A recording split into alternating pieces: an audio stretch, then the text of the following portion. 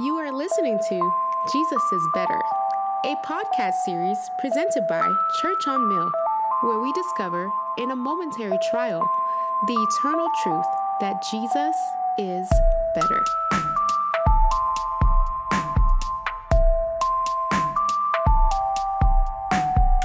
Hello, Church on Mill. Welcome to another edition of Jesus is Better, the podcast. Today, we've got none other than Pastor Andy Clare. Hello, Andy. Hey, Chuck. Glad to be here today. How you doing? Doing really well. Great. Thanks for taking some time to sit down and chat with us. In case we've got anybody listening that's, newer to the church, hasn't gotten to know you very well yet, would you tell us a little bit about yourself? Yeah, sure thing, Chuck. My name is Pastor Andy, and we've been in the Phoenix area for the past 5 years. My wife's name is Caroline. She is a current PhD candidate at ASU, awesome. Just across the street here from our church. And so she is in the final 4 or 5 months of her PhD process. I'm really proud of the work she's done there. Mm-hmm. She's had the Lord's granted her some great opportunities to both witness to him at ASU and also just do some great work in English literature. Awesome. So we came down to Phoenix for Phoenix Seminary. I graduated there two and a half years ago. Wow. And but our favorite part of being in Phoenix has been being at Church on Mill, mm-hmm. and the friendships we've made here, and how we both say, Chuck, that I don't think either of us have grown as much in our faith as we have since coming to Church on Mill. Wow. And just the preaching, the connection classes, the gospel communities, we have really thrived in the last 4 years, and we praise God for the work he's doing here at Church on Mill. Awesome. That's really great. And you've got some changes coming up. We sure do. Yep. We are. I was put in a pool of applicants with a church looking for a lead pastor up in Minnesota. Okay. That happened towards the very beginning of this past year. And sort of seemed like a long shot back then. Yes. But God in his grace and his providence opened up that door. And mm-hmm. so that church offered a call to ministry about a month or two ago, okay. and we accepted it. And so once Caroline submits her final draft of her dissertation, we'll head up north, okay. and preach the gospel there. Awesome. So really excited about what God's doing with that. Awesome. Praise God. We're going to miss you, but knew this was what the Lord had said in your heart years ago, and excited to see it come to fruition. We are recording this on December the 5th. What do you think the temperature is up there today? It's going to be cold. Man, they had snow. They had snow back in October, I think. Oh, so my goodness. It's not inhabitable up there, It's there's a few outcasts of civilization where the few and the strong Scandinavians are surviving. So we're really excited to go up there. I just read one of Caroline's favorite books, Giants in the Earth. It's about a Norwegian immigrant to South Dakota, and he dies freezing in the winter at the end of it. So the chapter where he dies is called it's called the Great Plains Drinks the Blood of Christian Men. And so that's where we're headed. We're excited. And what's the cow to people ratio? It's the motto of, we're really excited about being in the town's Northfield. The town motto is cows contentment, colleges, cows contentment. So there's cows. There's cows. Awesome. More than Phoenix. Yes. Awesome. Well, thrilled for you, brother. I look forward to seeing the good work that God does in the years ahead there. Want to spend some time thinking with you about the topic of minding the gap. Now, I'm sure everybody listening, all your questions are already answered just by that weird phrase. No, that's kind of a weird title. When we think about minding the gap, what in the world are we talking about? Yeah, it's a good question. Minding the gap is this idea that as Christians, we live in between ages. We live with Christ having come and being raised from the dead and conquering death, but yet we don't yet see that fully taken place. Okay. We are looking forward to a time when death will be entirely defeated. So we know that Christ in his resurrection defeated death, Yep. but yet chances are, unless the Lord returned, everyone listening to this podcast is going to die. So how does that work? And we and on this podcast, we're calling it Minding the Gap, which is this gap between the victory Christ purchased, Right. but that we're still waiting for in some ways.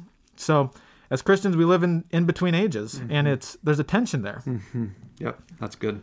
So over in the UK, especially in England, when you get on a subway, on the tube, there's signs everywhere that tell you mind the gap, and then you're hearing mind the gap, and it's this little space between the platform and when you're onto the tube.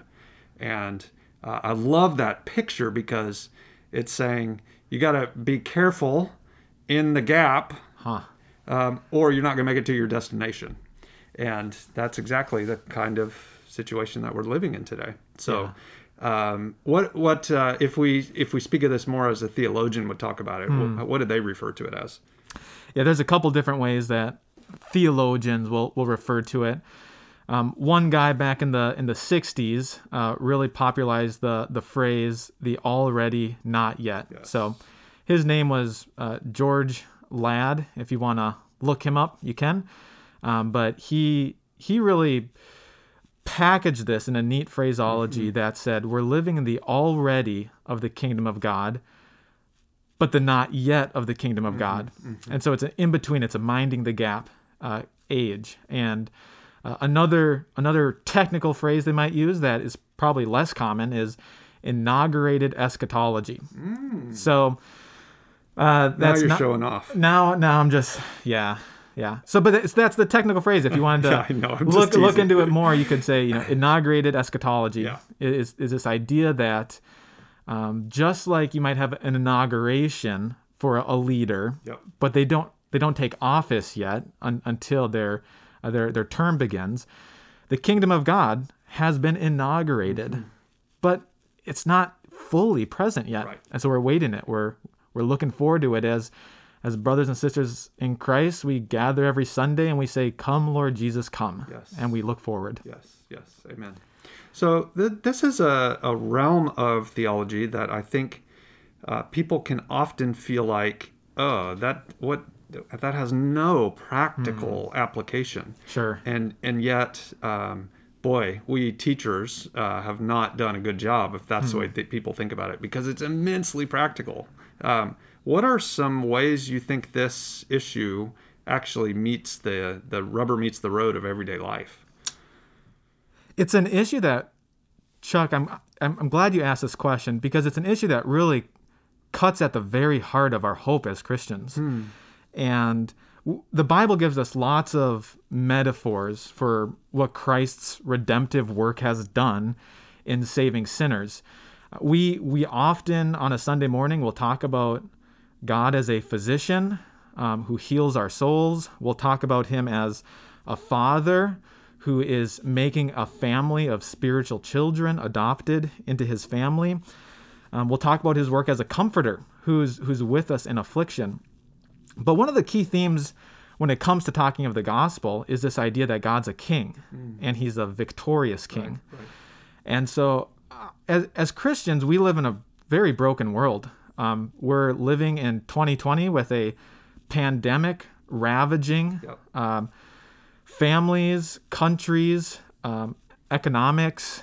We live in a very turbulent political age, which historically maybe it's not as very turbulent as normal, but certainly we feel that right now. And we have to ask ourselves as Christians, do we have victory or not? Are we living currently from a place of victory in Christ? And the Bible's answer is absolutely. The Bible's answer is that God is the victory winner and he's the victory giver. God is the one who has victory over all things. And so that can be confusing in a time when we don't see that victory, when we're seeing death. The most helpful analogy is maybe if you're a World War II buff, the storming of the beaches of Normandy. The World War II and the Axis armies were not totally defeated at D-Day, but almost all historians would say that that is when the victory of World War II happened in Europe.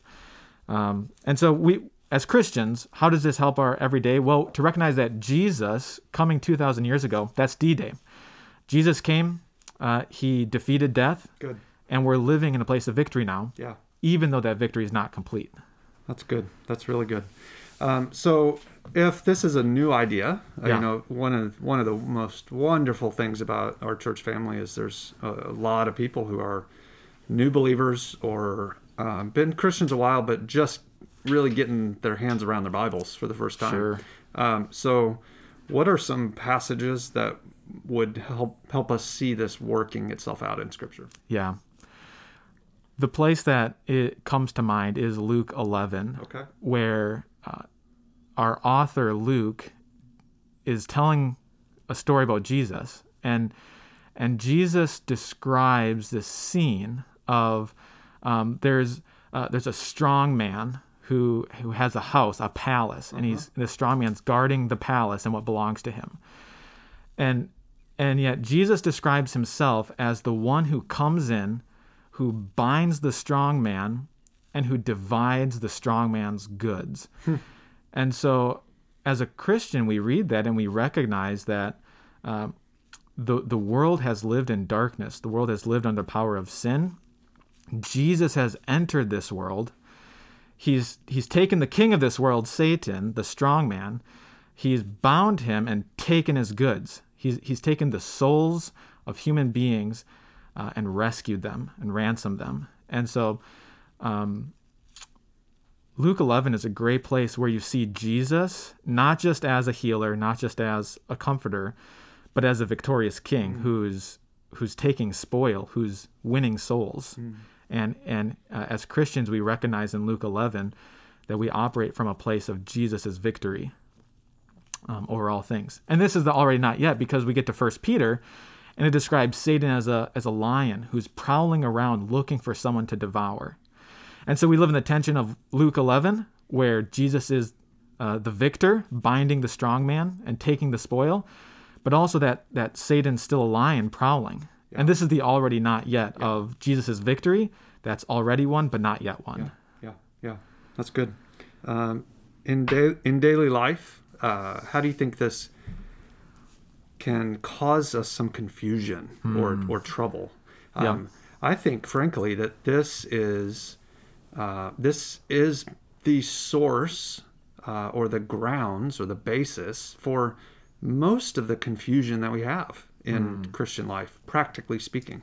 So just in daily life, what do you think can happen if our expectations are not lined up with the way life works when we're minding the gap?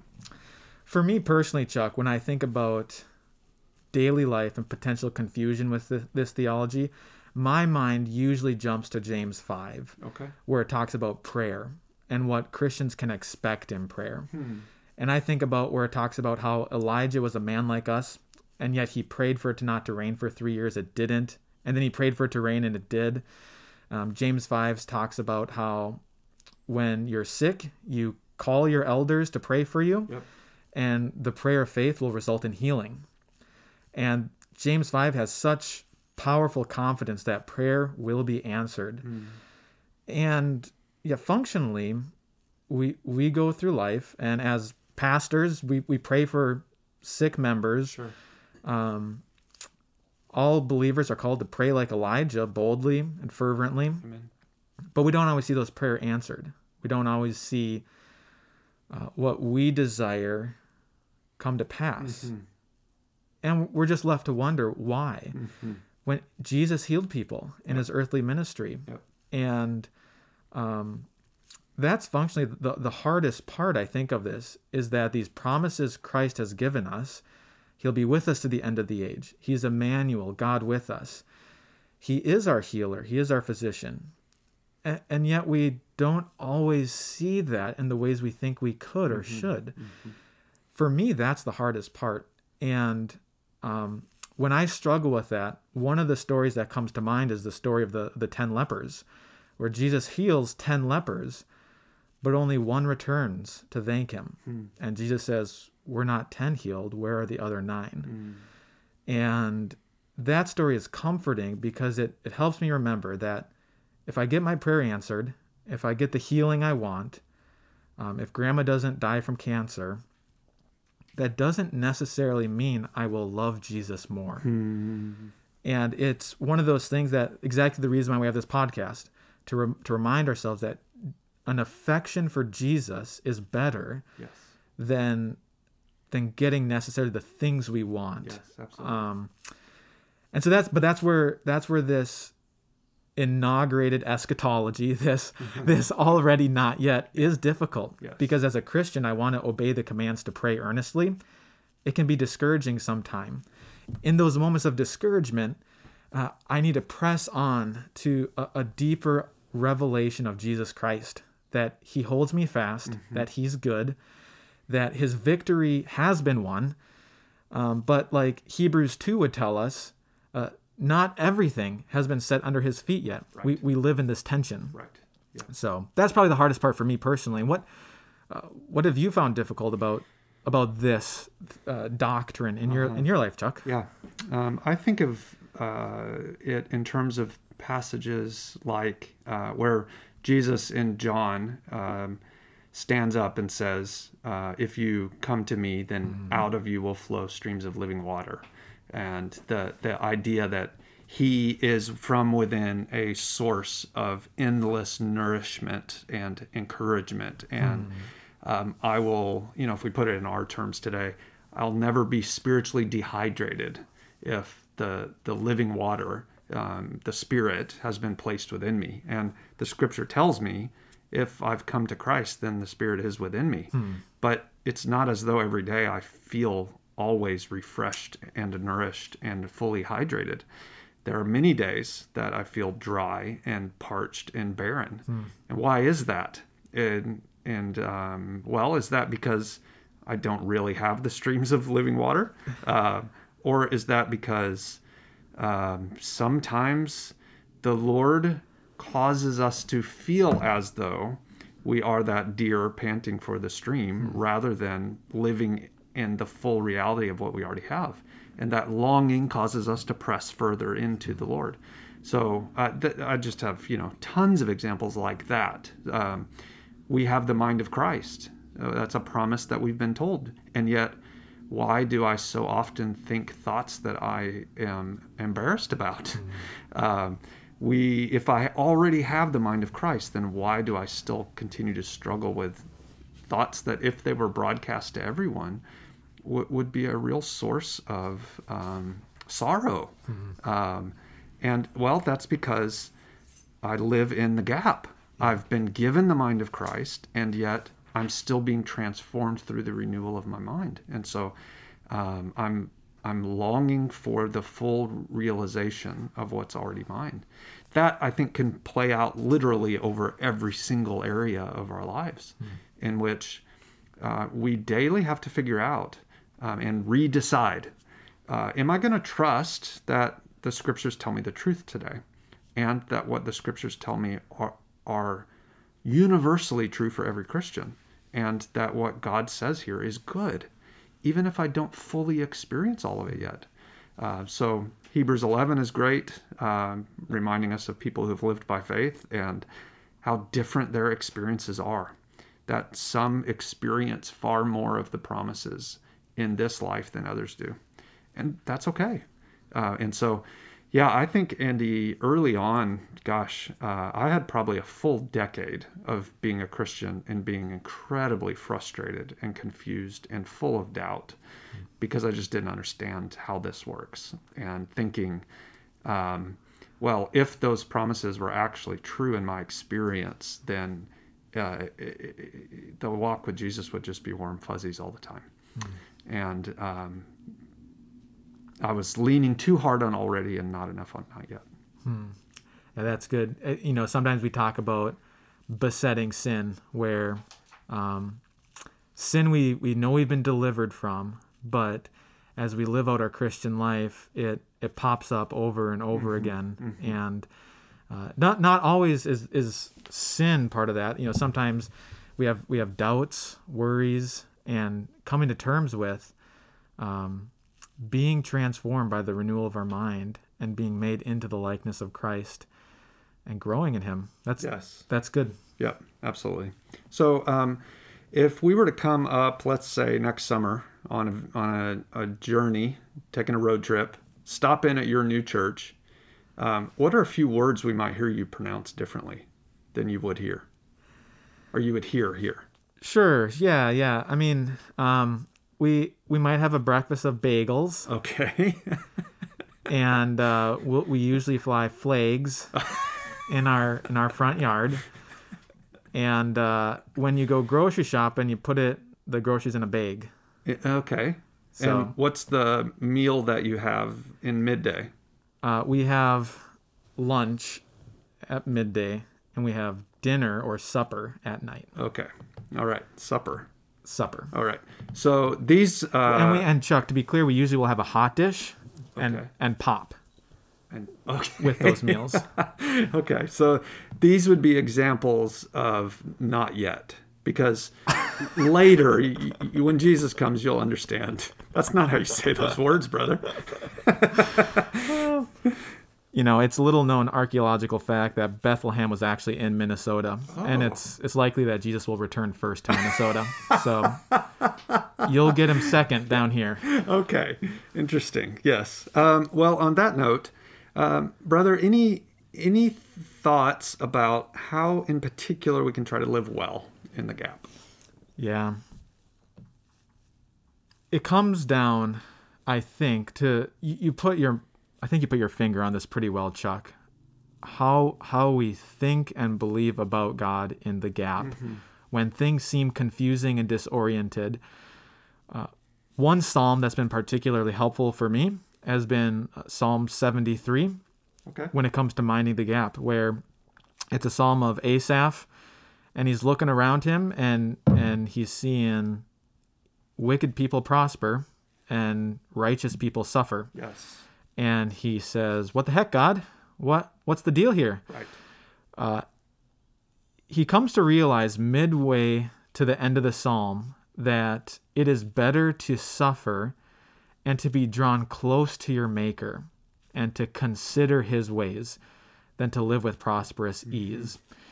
And I think as Christians, as we mind the gap, having a robust gospel-centric theology of suffering is key, because the gap's easy when things are easy. The gap's hard when things are hard. Absolutely. And it's really we have to gear our thinking to recognize that likely as Christians there will be more hardship than easy things in our life. We'll all face death. We'll all grow old. We'll all face sickness. And one writer I like, he says, you can have 1,000 great things happen to you. It only takes one bad thing to ruin your day. And the one bad thing far outweighs the plethora of good things. And so in that moment, it's not that we have to run from suffering. It's not that something is tragically wrong with the world, but something's not wrong with our faith or with our hope. Right.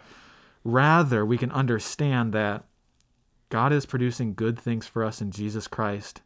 And this is eternal life, to know God and Christ Jesus, whom he has sent.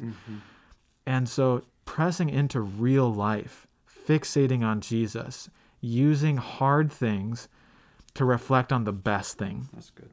And as we think about minding the gap, this crossing from one era into the next as Christians, that's one thing we can do, is not ignore how suffering in this era, God will use that to produce riches and treasure for us with hope in Jesus and in eternal life to come. That's good. Really, really good. In Acts chapter 1, the one passage I had opened to, the apostles asked Jesus in verse 6, when they'd come together, they asked him, "Lord, will you at this time restore the kingdom to Israel?" They're asking, is this the end? Is is it done? Yeah. Is it all here now? And his response is, it's not for you to know the times or seasons that the Father has fixed by his own authority. But you will receive power when the Holy Spirit has come upon you. You will be my witnesses in Jerusalem, Judea, Samaria, and to the ends of the earth. So what are we supposed to be doing in the gap? Well, we don't need to worry about when he's coming. He's promised he will. The Father has decided it. It's already fixed. But we've received power. Yes. And a power that is sufficient for the gap. Yes. And we'll be witnesses until he returns. Right. That's why he's waiting. He's waiting that more and more people might have time to hear the gospel and be welcomed into the kingdom. And so, it's a struggle often to live in this gap. And yet we possess the ultimate hope and will grow from here to there. And may, by God's grace, many more join us because we're being faithful witnesses until then. Amen. Any other thoughts? That's great. Love it. What you said reminds me of Joel chapter 2, which just talks about this day of the Lord and Christ coming as a victor and conquering all evil and death. But then he talks about that there's a time to repent. There's a time to turn, to humble yourself, to come to him. Yeah. And he'll bring refreshment. He'll bring healing. He'll bring comfort. And so the healing and comfort of Jesus is not antithetical to his wrath and the coming judgment, but rather they're two sides of the same coin. And in Acts 2, Peter uses that.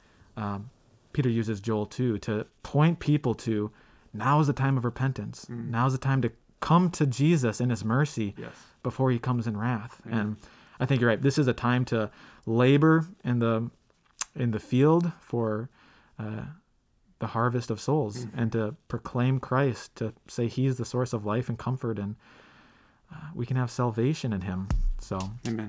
That's a good word. That's a good word. Yes. Well, why don't we wrap this up and go get a bagel? Bagels for everyone. All right. See ya. See you, Chuck. Thanks for having me.